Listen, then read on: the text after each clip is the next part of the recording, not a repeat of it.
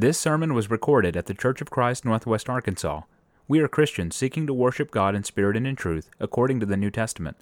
Come worship with us Sunday mornings at 10:30 at 1708 Elm Springs Road in Springdale, Arkansas. Let's begin first by introducing the subject. Right below the title on the charts that I gave you is the scripture Hebrews 13:8 that I want to introduce the study with. And that scripture simply says, Jesus Christ the same yesterday and today and forever. Oftentimes those who believe in miraculous gifts cite this scripture. And I suppose their reason for using this in favor of and in support of miraculous gifts today is the fact that their reasoning is, well, we had miraculous gifts yesterday, therefore we ought to have them today and perhaps forever, because Jesus is the same yesterday, today, and forever. But you see, friends, this passage here is not talking about miraculous gifts. It's talking about Jesus. He is the same yesterday, today, and forever. His nature, His character never changes. Christ was holy yesterday. He's holy today, be holy forever. You see, He has the same attributes continually, forever. But God has often changed His will, and God has had different covenants and arrangements with men through the years. During the age of the patriarchs, for 2,500 years between Adam and Moses, there was no written scripture, and God spoke directly to the fathers, and He guided them in that way. And He would say things directly, like to Noah, make thee an ark of gopher wood; to Abraham, get thee up out of thy father's house and come to a land that I'll show you. And He would communicate directly. He doesn't do that in our day and age. At Mount Sinai, He began to give them written law. He set up a priesthood and a tabernacle system and a worship system for the Jews, and made covenants and promises to them that He never gave us Gentiles, and separated them off to be His peculiar people in that holy nation that He would favor. And He did so for 1,500 years, that He might bring Jesus out of that nation to bless us all. And then when the Lord died on the cross, the New Testament came into effect and set aside the Old. And now that's the law that governs the Christian today. Not that we can't learn principles out of the Old, but we are guided today by the New Testament and that new covenant that was prophesied by Jeremiah in chapter 31.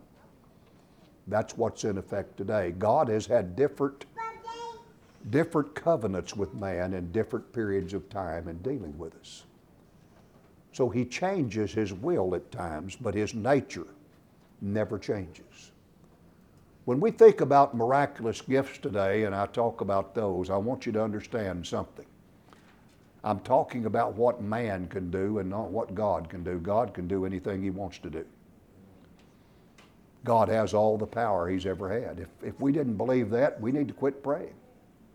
If we don't think God can answer prayer, then that's just not praying. But there's a difference in what God can do and what He has given man the ability to do, and that's what I want to talk to you about. We're not limiting God today. We're talking about whether or not He gives miraculous powers to men, not what He can do. See, there's a difference in that, a great difference. So don't think that if we believe miraculous gifts have ceased, that some way we're limiting God's power. We are not. We are simply acknowledging what God Himself has revealed about how He will use His power. That's all. Now, let's talk about God and miracles just a minute, because there's some misunderstanding about God and miracles. God seems to begin things with miraculous means and perpetuate those things by divine laws and principles. We see it at creation. Read with me there on the inside, Genesis chapter 1 and verse 11. Now, if you want to tear those sheets apart, and they're easier gotten to, well, you strip the staple apart if you want to. I stapled them for you where you'd have them together. In Genesis 1:11, God said, let the earth bring forth grass, the herb yielding seed, and the fruit tree yielding fruit after his kind, whose seed is in itself upon the earth, and it was so. So you see, when God got ready to make vegetation and trees and such things, at one time, He just spoke those into existence. That's the mighty power of God. He can do that. And it isn't that God can't do that today. He can. But the question is, has He will to create things like this? Is God going to give us trees and grass and vegetation by speaking them into existence every time? No. He placed a seed within them, see, where they reproduce. When we want a certain grass, we just plant the seed or a tree, and we'll get that thing that God gave us. Let the earth bring forth grass, the herb yielding seed, and the fruit tree yielding seed after its kind, or fruit after its kind, whose seed is in itself upon the earth. And it was so. When God created man initially, He made him of the dust. In Genesis 2 and verse 7, the Lord God formed man of the dust of the ground and breathed into his nostrils the breath of life, and man became a living soul. Can God create a man out of dust today? Absolutely. See, He's got the same power He's always had. Does He do that? No, because He's placed within man the ability to reproduce after his kind. And He's told us to be fruitful and multiply and replenish the earth. And He determined that He would make human beings in that fashion. When He made a woman for the man, He saw that man was lonely, Genesis 2:18, that it was not good that man should be alone. And so we read in Genesis 2:21 that the Lord God caused a deep sleep to fall upon Adam, and he slept. And He took one of his ribs and closed up the flesh instead thereof. And the rib which the Lord God had taken from man made He a woman, and brought her unto the man. And Adam said, This is now bone of my bones and flesh of my flesh. She shall be called woman, because she was taken out of man. Therefore shall a man leave his father and his mother, and shall cleave unto his wife, and they shall be one flesh.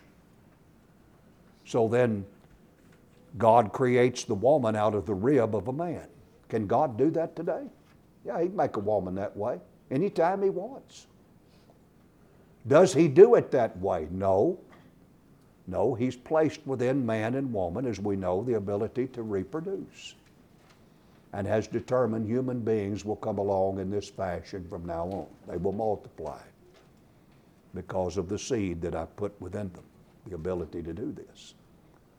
We're not limiting God's power. If anything, God has limited how He uses that power. He does not intend to create out of dust or out of a bone a male or a female every time one comes into this world. He's chosen another way to do it, that's all. And so we don't slight God at all. We don't blaspheme the name of God at all. We don't limit God at all when we declare that He does not make human beings in the same way that He once did. He began with the miraculous. He perpetuates it with divine law. God doesn't flash about His power for the fun of it. He has a purpose in miracles. He always has. And Jesus had a purpose for doing so many miracles that He worked. You see, when the Lord came to this earth and was born there in that very modest situation there in Bethlehem to a virgin, and laid in a manger as soon as He was born,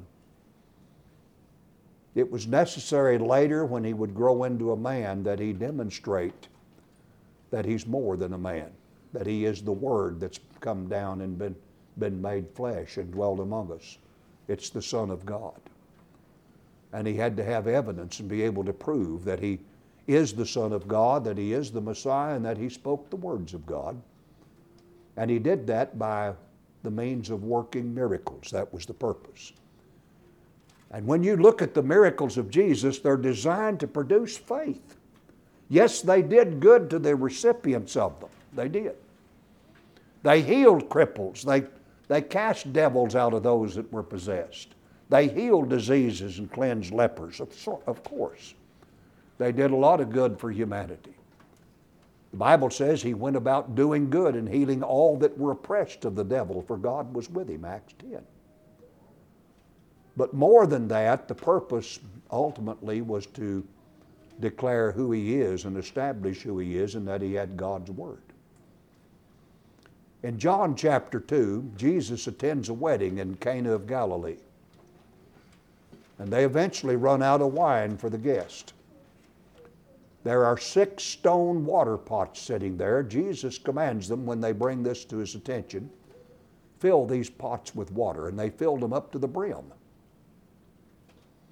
Then He told them, draw out the water. And when they drew it out and took it to the governor of the feast, it was wine. And when he tasted that, he told the groom, usually a person serves the worst wine last. He serves his good wine first, and when people have well drunken, he'll serve the worst that he's got. You've saved the best for last. The Lord's wine was better, what He created by miracle. The Bible says in John 2:11, if you're reading there, this beginning of miracles did Jesus in Cana of Galilee, and manifested forth His glory, and His disciples believed on Him. The purpose of the miracle was to produce faith. In John 3, verse 1 and 2, the Bible says there was a man of the Pharisees named Nicodemus, a ruler of the Jews. The same came to Jesus by night and said unto Him, Rabbi, we know that Thou art a teacher come from God, for no man can do these miracles that Thou doest except God be with him. Nicodemus understood God was in this man, or he couldn't have done the great signs that he did. In John chapter 20, when John had written and recorded several of these signs for us, he tells us the reason why he recorded the miracles. And when you read John, you read many miracles. You read the turning of the water to wine in chapter 2. And I won't name them all, but in chapter 6, food is multiplied and thousands are fed. In chapter 9, he opens the eyes of a man born blind. In chapter 11, he raises Lazarus from the dead. These are just a few of the signs that John recorded. And in John 20, verse 30 and 31, he writes, many other signs truly did Jesus in the presence of His disciples, which are not written in this book, and he means the Gospel of John. But these are written, that you might believe that Jesus is the Christ, the Son of God, and that believing you might have life through His name. They are written that we might believe. And when we open the New Testament and we begin to read about what all Jesus did, I don't think we would believe in Him without His miracles. But we're reading of a man here that walked on the surface of the Sea of Galilee.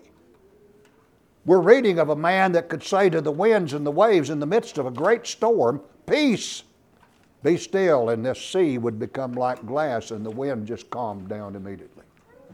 Even the winds and waves obeyed Him. We're reading of a man on 3 occasions in here that raised someone from the dead, who did all kinds of mighty miracles. And John said they're written that you might believe that Jesus is the Christ. And I don't think we would believe without them. They establish who He is and that He had the words of God, don't they? And we believe in Him because of them. They're part of the evidence of who He is. Designed by God for that very purpose. Yes, they did good for humanity, but more than that, they did good for every one of us who didn't even live back then to see them or experience them, and yet we read about them, and they produce faith, the faith that saves us, the faith in Jesus Christ. That's the purpose.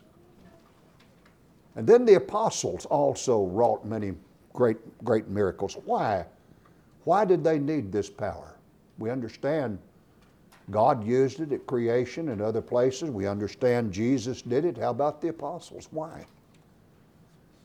In John 14 and 26, Jesus had taught them many things. And the things that He had taught them, they needed to tell us. How were they going to remember that? Do you realize how many sermons they heard Jesus give? They heard Christ preach in the temple, in synagogues, from the bows of a ship, on a mountainside, in houses, as they walked along the dusty roads of Palestine together. Sermon after sermon, lesson after lesson, they heard Jesus teach. How were they to remember everything they heard? How many of you remember the lesson you heard last Sunday morning? Give me every word in it. Tell me everything that was said. And if you were the preacher somewhere last Sunday, tell me everything you said. Good luck. We don't remember, do we? We just can't remember all that. They had the same problem. They heard him preach all these sermons. How were they going to remember? John 14:26.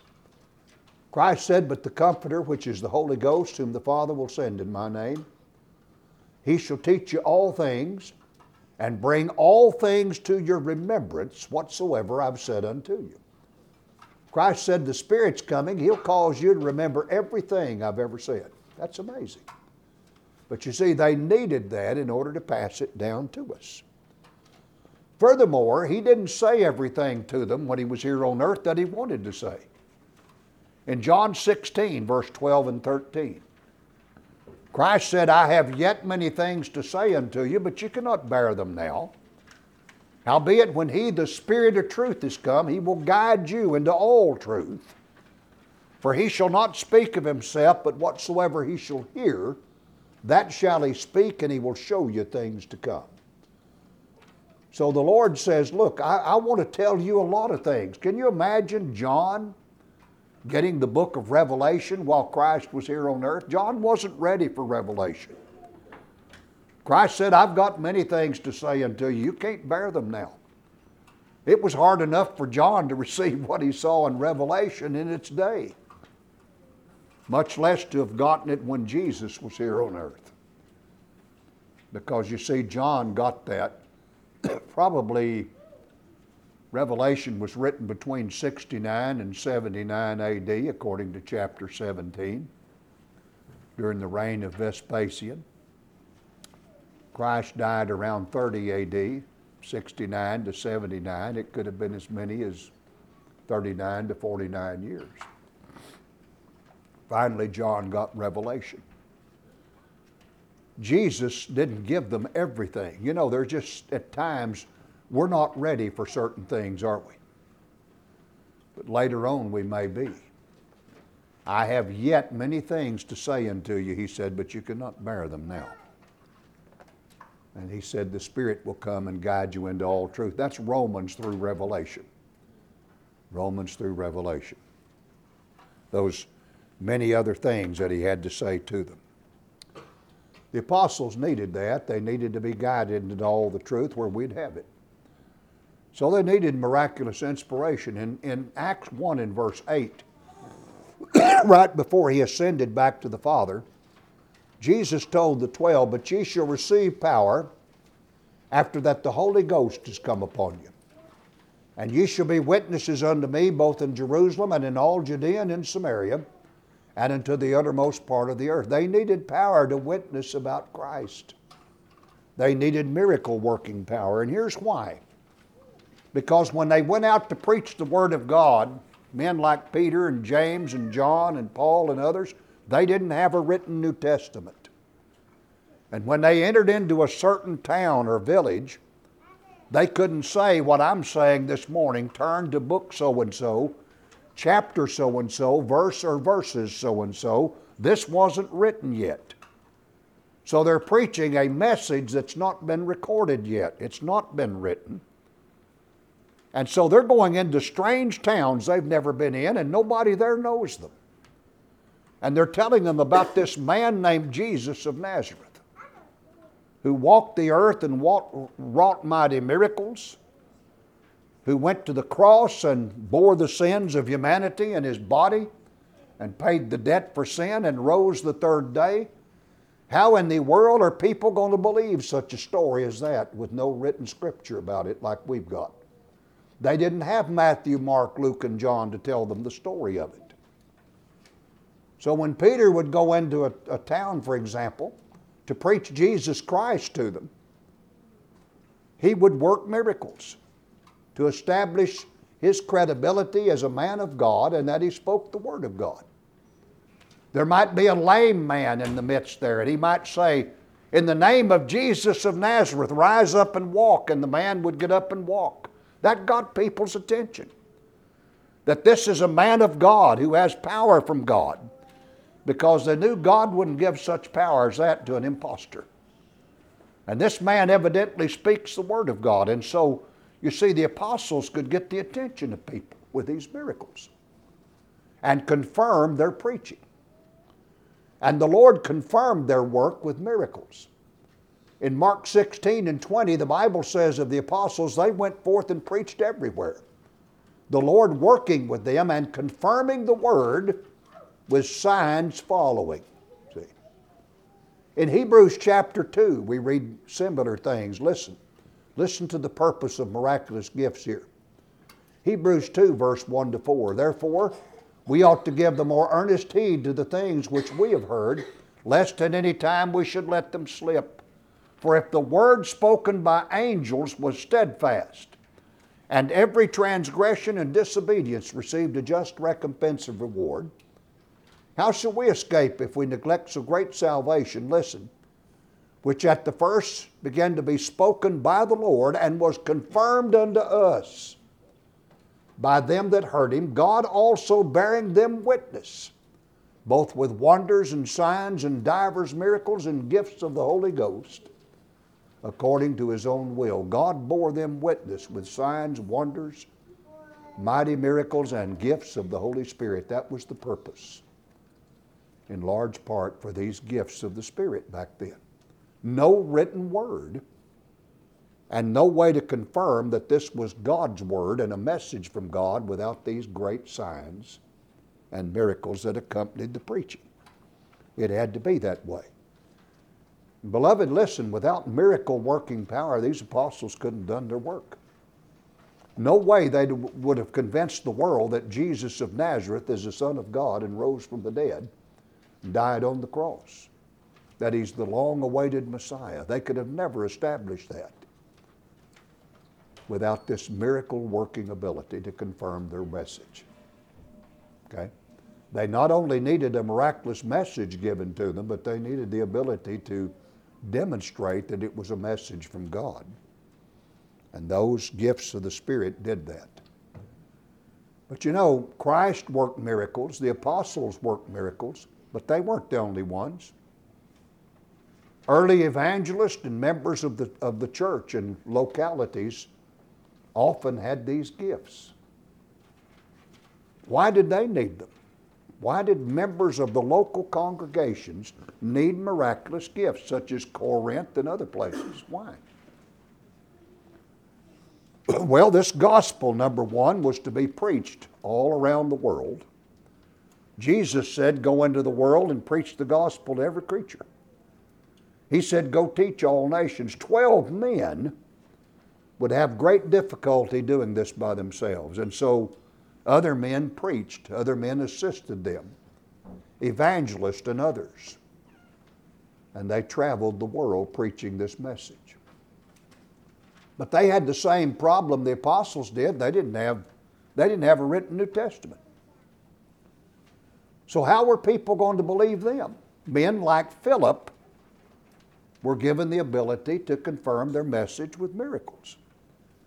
Read with me there in Acts 8 on the back. I believe it'll be on the back. Acts 8 and verse 5 through 7. 5 through 8 perhaps.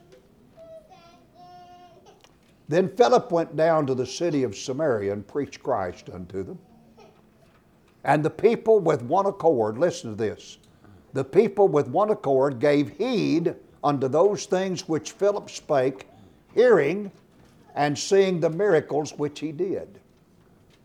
For unclean spirits crying with loud voice came out of many that were possessed with them. And many taken with palsies and that were lame were healed. And there was great joy in that city. So Philip went to Samaria. Nobody had preached there. The gospel was now going to Samaria for the first time. And when Philip went there, they didn't know Philip. He didn't know them. He preached Christ to them. And they gave heed to what he spake, hearing and seeing the miracles which he did. He confirmed that preaching, that message, you see. And so they could believe his message. They believed them because of the ability that he had. Notice what he described as some of the miracles as being. This would get your attention and mine. Unclean spirits, crying with loud voice, came out of many that were possessed with it. If you saw an assembly where the name of Jesus was invoked, and all of a sudden spirits came out of people shrieking, crying with a loud voice, would that get your attention? I think what little hair I've got would stand up. I think that would get my attention. Many taken with palsies, that means they were paralyzed, and that were lame were healed. Hey, folks knew these people. Some of them had been born that way. They'd been that way all their life. The local people knew that. Now all of a sudden, Jesus' name is invoked.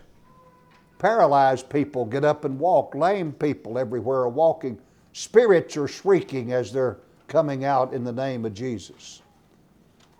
And of course the people know now this is a man of God right here. He's got a message from God. And although Philip didn't have the New Testament that I'm holding today, he had the ability back then to confirm the words he spoke by those signs. And without it, they would not have believed his message, because he would have just simply been saying to them, a man named Jesus of Nazareth was born of a virgin. How were they going to believe that? He bore the sins of humanity on a cross. How would they believe that message? He rose the third day from the dead. What would cause them to believe that? This is just a man coming in and asserting this without the miracles. But with the miracles, they can, of course, understand this indeed is the truth. This happened. These apostles needed that, but you know, not just apostles and evangelists, not just those that preached, but the early Christians needed them in their assemblies. Brethren, you and I have got New Testament scriptures today that we can open up. And we're doing that today, and we're studying and reading things that are revealed therein. But the early church, when they assembled like we have here today, they didn't have this book. It was being written, but they didn't quite have it yet. So how in the world are they going to be taught? God would empower certain individuals to receive revelations of His Word. He would give so-and-so a revelation over here, maybe this guy a revelation, that one a revelation, another one over here. And they would take the floor and speak what the Holy Spirit had delivered to them miraculously. And in that way the church was taught and it was edified until such time as this Word could be written down, where we would have the completed revelation. We see it at Corinth in 1 Corinthians 14. Read with me at verse 31. Actually, I want to back up to verse 26. Paul said, how is it then, brethren, when you come together, every one of you hath a psalm, hath a doctrine, hath a tongue, hath a revelation, hath an interpretation. Let all things be done unto edifying. If any man speak in an unknown tongue, let it be by two, or at the most by three, and that by course or in turn, and let one interpret. But if there be no interpreter, let him keep silence in the church, and let him speak to himself and to God. Let the prophets speak two or three, and let the other judge. If anything be revealed unto them that sitteth by, let the first hold his peace. For you may all prophesy one by one, that all may learn and all may be comforted. So then someone would take the floor when the Holy Spirit gave them a message, when somebody else wasn't speaking, when they didn't interrupt, so that two would be speaking at the same time. He would take the floor and deliver that which the Spirit had revealed to him, and the church would receive the instruction. And they would get the lesson that was imparted in that. Maybe another brother over here got a part of a revelation too, and he got up and delivered it. And the church got that message. And in this fashion, the church was taught until such time as the Scripture could be fully revealed and written down for us, where we wouldn't have to have these things.